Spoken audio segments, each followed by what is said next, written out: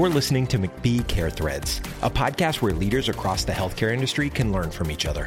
We'll discuss stories and explore strategies to help providers deliver value-based care and hear your peers share their best practices for success. Let's get into the show. Hello and welcome everyone to the McBee Care Threads podcast. My name is Maria Warren and I'm a consulting director here at McBee. Our guest today is Bill Dombey, president of the National Association of Home Care and Hospice. Today's episode will be covering what's going on within NAC, the current home health environment, and a few other topics along the way. So let's get started. Bill, it's an honor to have you as our guest on today's podcast. Though no introduction is needed since you're very well known and truly the voice of the industry, I still want to give you the opportunity to introduce yourself and talk about your background. Well, thank you for the opportunity to be with you today. And I guess my background could take the entire time of the podcast because, I've been working in this area now since 1976. So it's been 44 years that I've had my first passion stirred in home care and then later hospice. I am the president of the National Association for Home Care and Hospice, and I've been at NAC now since 1987. My primary background is actually as a troublemaking litigator suing Medicare, Medicaid, managed care plans, and the like. And that's actually what brought me to NAC in 87 was that the home health care community was in the throes of a whole endless series of retroactive claim denials. And it was about 1 out of every 3 claims was being denied. Then president of NAC, Val Hellman-Daris, and I knew each other from his days at the Senate Aging Committee. And so he called me in to talk with his board about a possible lawsuit. Well, next thing I know, I'm at NAC suing the Medicare program and told my family we'd be here for about 3-4 years in DC. And here it is now, 2020, and I'm still here. So yes, I am a lawyer. I still do engage in some litigation. I spend a lot of time on policy-related development as well as I'm a lobbyist. I try to persuade Congress and regulators to do what we think is the right thing for the home care and hospice community. So it's been a privilege being in this position for all these years. And I really, really have been fortunate to be associated with such great people in home care and hospice all across the country. Thanks for sharing, Bill. I know that, a lot of people know you for your role, but it's always just great to hear the insights of where the passion came from, where it all got started and what brought you to where you are today. Now, you've been in the role as president of NAC for about 3 years now. Tell us a little bit about NAC 2.0 and what you're most excited about. Well, NAC 2.0 was born out of the unfortunate death of the longstanding CEO, Val, but it gave us the opportunity to look inward and outward at the organization to see, how we could do better for our membership. And the core elements of NAC 2.0 really surround what I would call the nature of what an association is supposed to be. And I gave an early presentation talking about the power of we. Associations are about members coming together with common cause, as compared to hiring, some advocacy voices in Washington to speak on your behalf. So that core element is participation, member-driven, very much involved in anything and everything we do, because who has the best information to give but the people who are out there directly providing home care? And certainly we can help in our efforts. Yes, I consider myself to be a very effective advocate, but I don't provide home care. I don't provide hospice services. So that core concept of member involvement, member engagement on the matter, and translates to what I call ownership, is that the view that the members should have of the organization is that they own it. And ownership brings rights, but it also brings responsibilities. So the game plan with NAC 2.0 is to continue to expand the voice of home care in Washington through both a united approach to that, but also through an amplification of the voices, not just within the Beltway, but all across the country, with lobbying activities, advocacy happening at every single part of home care, from direct care staff through the owners of organizations. So that is the central feature in NAC 2.0. Second to that, of course, is to really bring value, to demonstrate that, from a pure bottom line sense alone, that the work that we do brings benefits to our members, throughout home health care, hospice, and home care services. And we have seen, I think, the fruits of all of that labor so far. We're going through an election process now for a board of directors. There were 3 positions running for the board of directors, and we had 20 some odd nominees, which is really nice when you see that many people stepping up. So those are the elements of NAC 2.0, primarily that whole issue of ownership, engagement, believing that this is a member-driven and seeing it as a member-driven organization. The last thing we brought with NAC 2.0 is something I think that is an essential component of every organization, particularly membership organizations, is transparency and accountability. Some suspicions have developed about NAC, which were based on rumor and conjecture. And so we decided we don't want to continue down that path. We simply make sure anybody who wants to know anything gets to know anything and everything about us. That's what a member-driven organization should be, is accountable to its membership. So we're pretty happy with where we stand at this point in time. We are overall had a number of great successes together. We've had these successes with membership. The organization has become very prudent regarding its spending. This is not our money we're spending, it's our members' money we're spending. And we've been accountable in terms of setting up the priorities and trying to deliver on that. So that's the hallmark of NAC 2.0, but we're already talking about NAC 3.0, where, maybe we're in that now where we're using technologies and communications even more so. I know we hope for a day when we're not doing Zoom meetings and other kinds of meetings all the time by video, but it's what we've had to adopt. And that was one of the things that came out of NAC 2.0 in terms of the staff. Just remarkable. We shifted to remote working after the first week of March, and we've continued to do that almost exclusively, among the staff all of that time.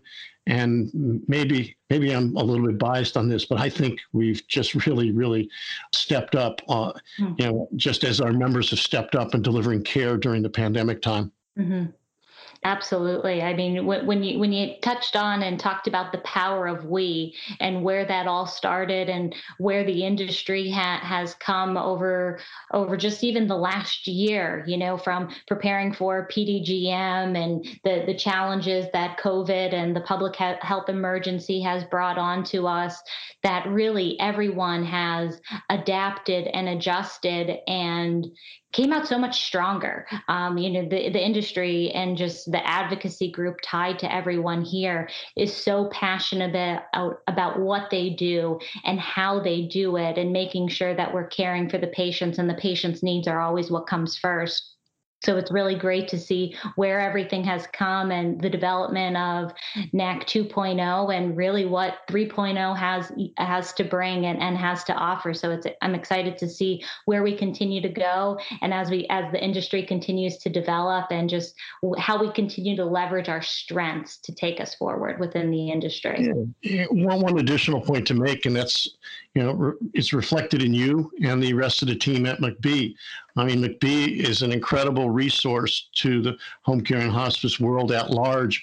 And, from you to Mike Dordick and others have really just been there for us time and time again to provide, community support. We know you're in business of getting clients and paying your bills and everything like that, but you guys have just, from every time we've ever asked, you've been there providing that kind of widespread community support, whether it's our financial management conference, the PDGM summits, and so on. So I wanted to thank you guys, for being there and demonstrating in real life what it's like to be a community, to come together and to express that power of we. Oh, you're welcome. And we do it because we care. We're passionate about this industry just as much as everybody else. So partnering with NAC, partnering with all the other state associations and organizations, as well as our other partners out there in the industry, and most importantly, all of the providers to help make it happen and continue to celebrate the successes and wins together. So we look forward to that. As we kind of shift gears and talk a little bit about where things are within the industry, 2020 happened, everybody prepared for PDGM, and then COVID hit.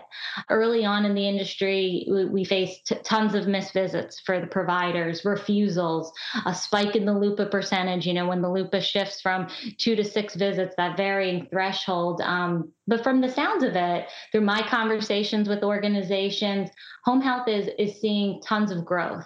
Admission levels, census volumes are up. Patients are trying to stay out of the skilled nursing facilities and the assisted living facilities, really putting that emphasis and focus on care at home.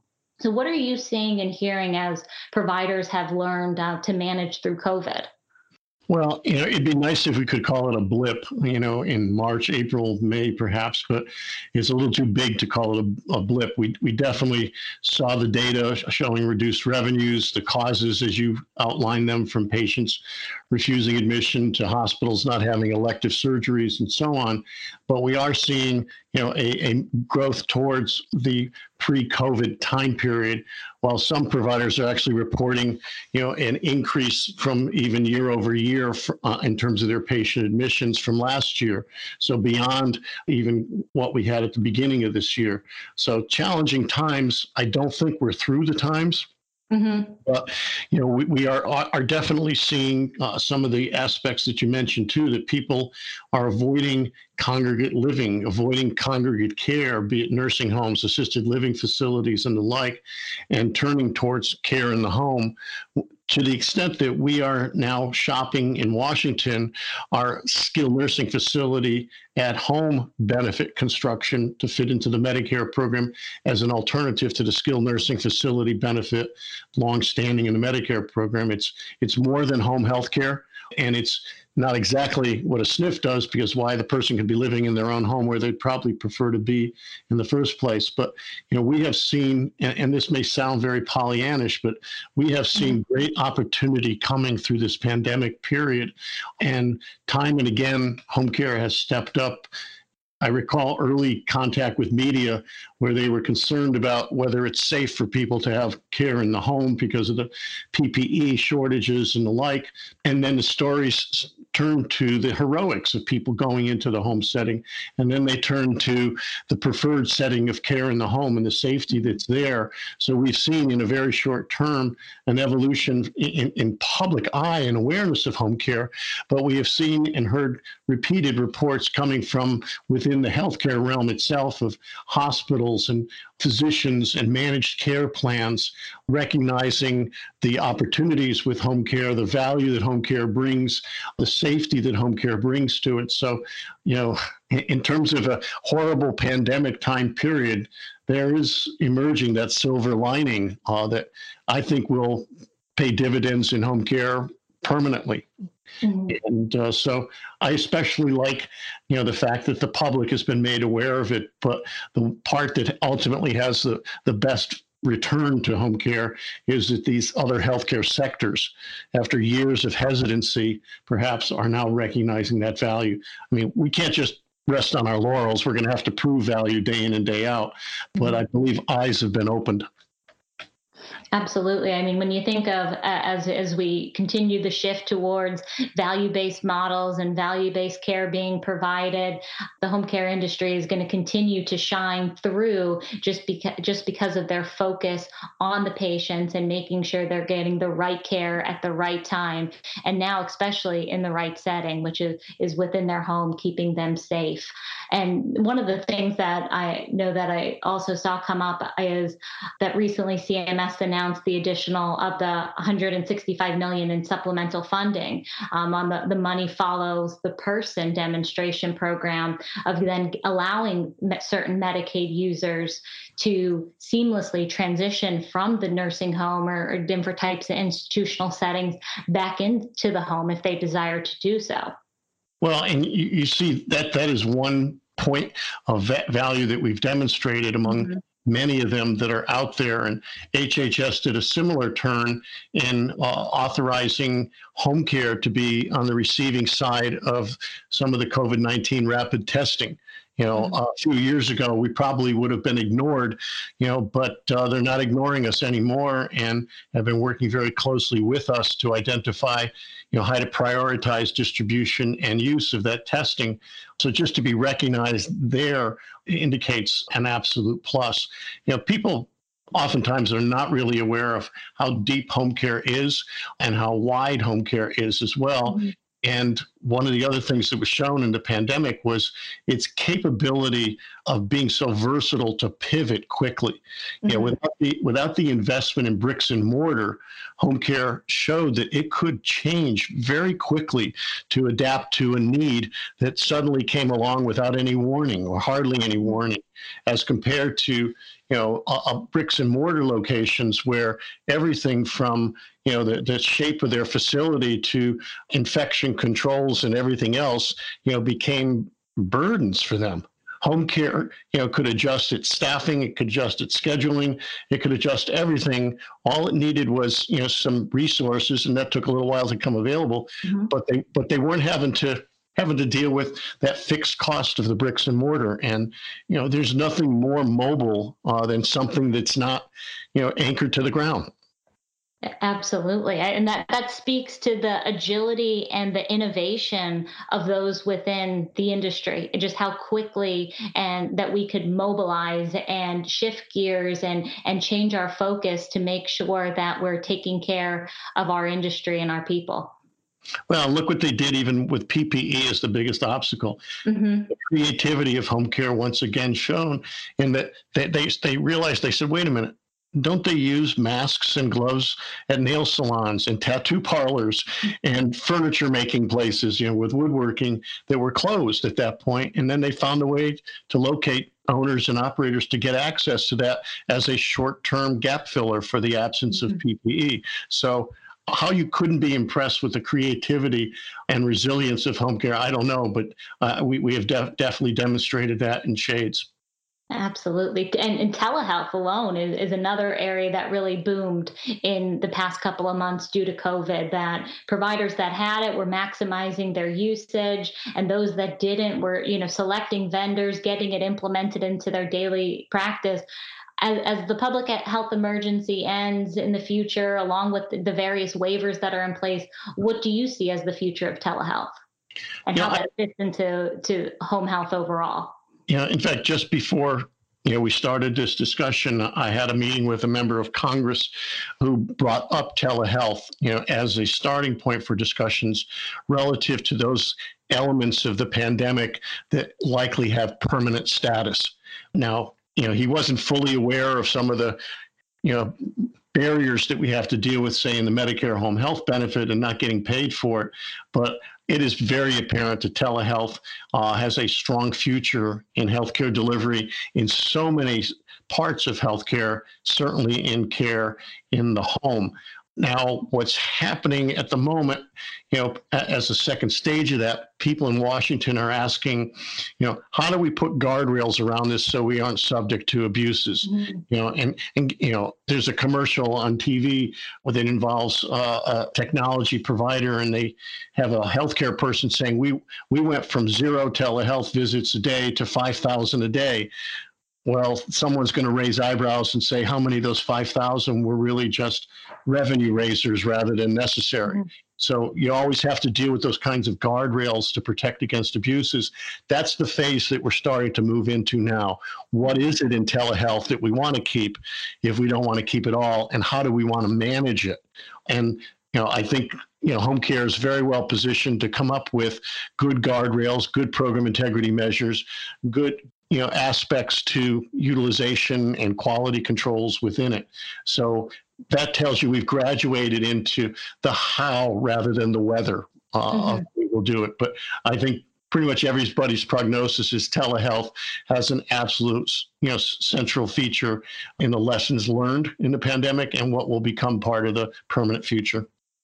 Very true. It'll be interesting to see how that all plays out, and hopefully they rely on, some early adopters and those that are efficiently and effectively utilizing it to be a part of that legislation and how it gets drafted and crafted, as well as then executed.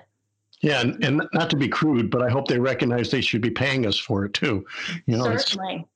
It's not exactly a freebie that home care can continue to offer, and and we've come up with ways we think that they can fairly pay for it without running into, at least on the home health front, the problem they thought of was the $1,000 telephone call that lasted a few minutes, which took home health agency from a LUPA to a full episodic payment. And the difference between a 3-visit LUPA and a 30-day episodic payment is somewhere between $1,000 and $1,500 in some cases. So we've had to design it so that you don't have that being the outcome of this. And I believe it can be done safely for the Medicare program and create win-win-win for the patient, for the Medicare program, and for the provider services. When we look forward, there's another reason telehealth has to be there. In-person care is essential. It's always going to be part of care in the home. But we do not exactly have a glut of nurses out there. We have a shortage, and telehealth allows that nurse to be extended into many more patients rather than being on a highway traveling from one patient's home to another. You've got to strike a balance there. Like I said, in-person home care, if that goes away, maybe they'd even change the label. It's no longer really home care. But a combination of that as a tool, telehealth as a tool to maximize the resources available while still balancing in-person visits is a great recipe for success for the long-term value of care in the home. That one telehealth call to the patient to check in on them could mean a lot of things. It helps understand that symptoms are progressing with the patient, or it's a good care call and just to check in to make sure that they're doing okay. It could be preventing a rehospitalization. The options are endless of the preventative nature that telehealth has that really just helps us continue to be an extension of the caregiver for that patient and their family to make sure that they're being safe within their home. So we're shifting gears a little bit on virtual and, going from virtual visits. Let's talk a little bit about the virtual NAC annual conference that's coming up, set for October 19th through the 21st. It'll look and feel a little bit different than past years, but what can the attendees expect, Bill? Well, let me first offer a side. I really wish we were going to be in Tampa in a few weeks' time, because that setting, I visited that setting earlier this year. The convention center is fantastic.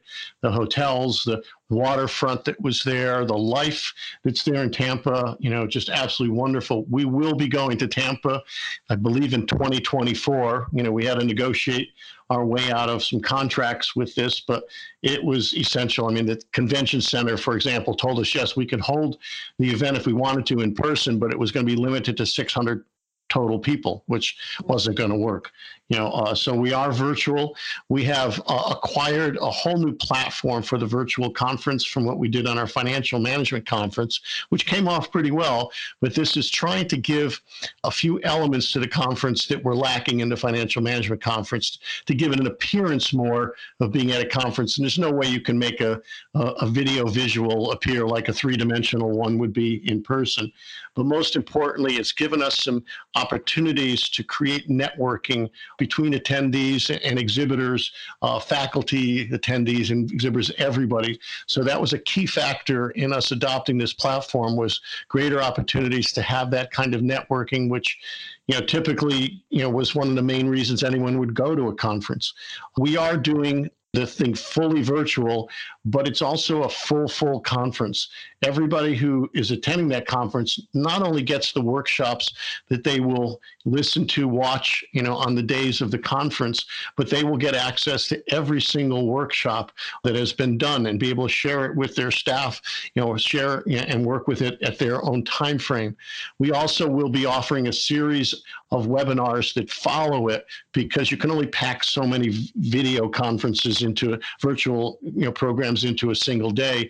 We're going to be doing a series of webinars that follow that become part of the package of what attendees will get. So it essentially takes the conference from a 3-day event to maybe a 3-month event that way, but more than enough to satisfy anybody in a single day. The exhibit arrangement should prove to be, if people use it, which is an encouragement I'm offering people, will prove to be a great opportunity to have, I think, solid interaction with the innovators, be it in technology, consulting, everything, that helps home care, happen on a daily basis. And so we are really pleased with what we've developed there.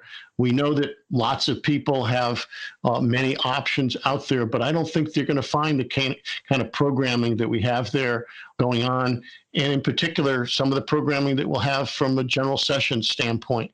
We have someone who's going to be one of the general session keynote speakers who's going to be talking about value in another way, and that's the value and easiness of kindness that can be made part of your everyday life that'll help you in your personal as well as your professional life. I'm going to make sure I attend that one. I need to have more than a dose of kindness, I think. So we're very excited about this. We really think it's going to be a state-of-the-art virtual conference. At the same time, I'll admit to something. We are planning, in-person conferences for next year for both the Financial Managers Conference and the annual meeting, which will be in New Orleans. But we're having to plan a step back, if necessary, to virtual conferences on that. So we really look forward to, people counseling us on how this virtual conference is coming out and what we could do to further improve. But I don't think anybody will go to this and look back at it and say it wasn't the best virtual conference. And for those people who've come to know me a lot in the last 33 years, they know I generally am not offering those kinds of positive remarks. So yeah. That all sounds awesome, just from the way that you all pivoted to making the most of, these unprecedented times, to the NAC and the faculty and, all of the vendors, all of the providers. It really takes everybody chipping in and making the most of this, and how it sounds like the virtual platform and being able to then have access to those recordings and being able to then see it through and continuing web events well past those 3 days. It's something to definitely look forward to, and I'm looking forward to it. But as well, I look forward to seeing your face in the future once we're able to get back to in-person conferences. I'm looking forward to that as well. I do as well. I need all that great food that we offer in the exhibit hall. Absolutely. So, as always, we anticipate the final rule coming out around Halloween. Bill, we know that you give out copies of it to the trick-or-treaters along with the full-size candy bars, right? So what do you expect to maybe see in the rule that may differ from the proposed rule, if anything? Well, the central focus that we've had on the proposed rule, is the behavioral adjustment, the 4.36% adjustment that's in the 2020 rule. We can be very appreciative of CMS not wanting to create difficulties by tinkering with the model. So the PDGM model will stay the same in terms of the case mix adjuster, the grouper, as some people call it, and also the LUPA standards and all that.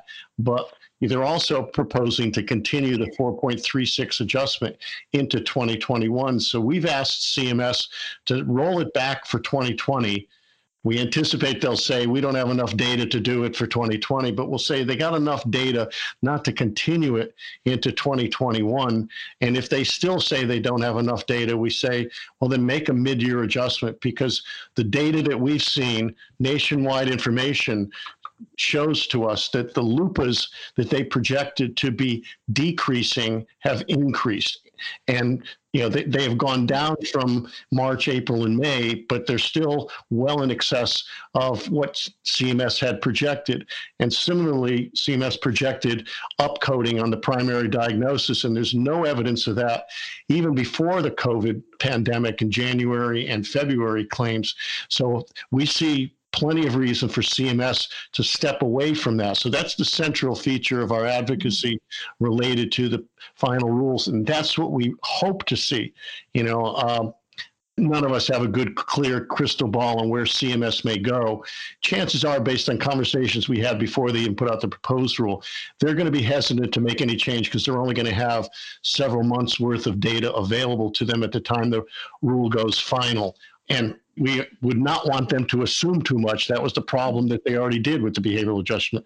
They assumed too much, which is why we then say we need it. We really think it would be warranted to do it, at worst, a mid-year adjustment next year when they have a full year of data under their belt.